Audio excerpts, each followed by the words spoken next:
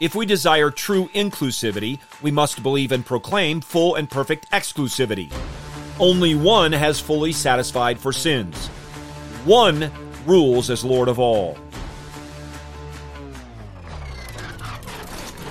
Let me hear you! Going low!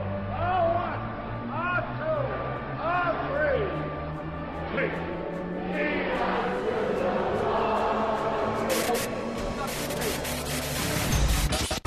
Welcome to In the Bullpen, Up and Ready, a ministry of developing contenders. The call has come. You need to get up and ready now. And look who's coming up.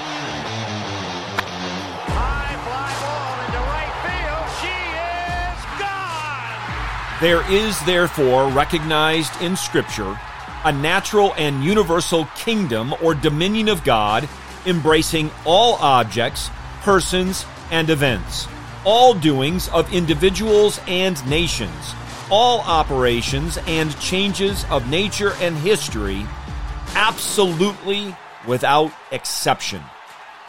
Those are the words of James Orr. Now hear the word of God, revealed, inspired, inerrant, and infallible, as I read for you from Psalm 110, which is a psalm of David. The Lord says to my Lord, sit at my right hand, until I make your enemies a footstool for your feet.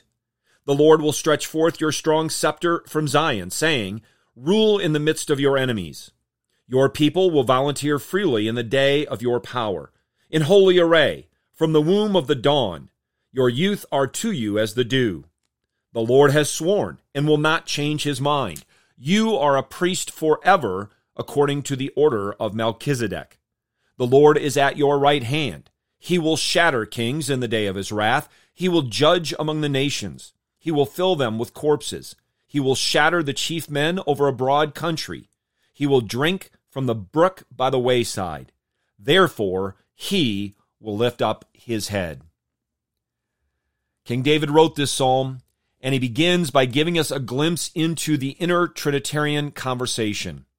It reads, Jehovah says to my Adonai.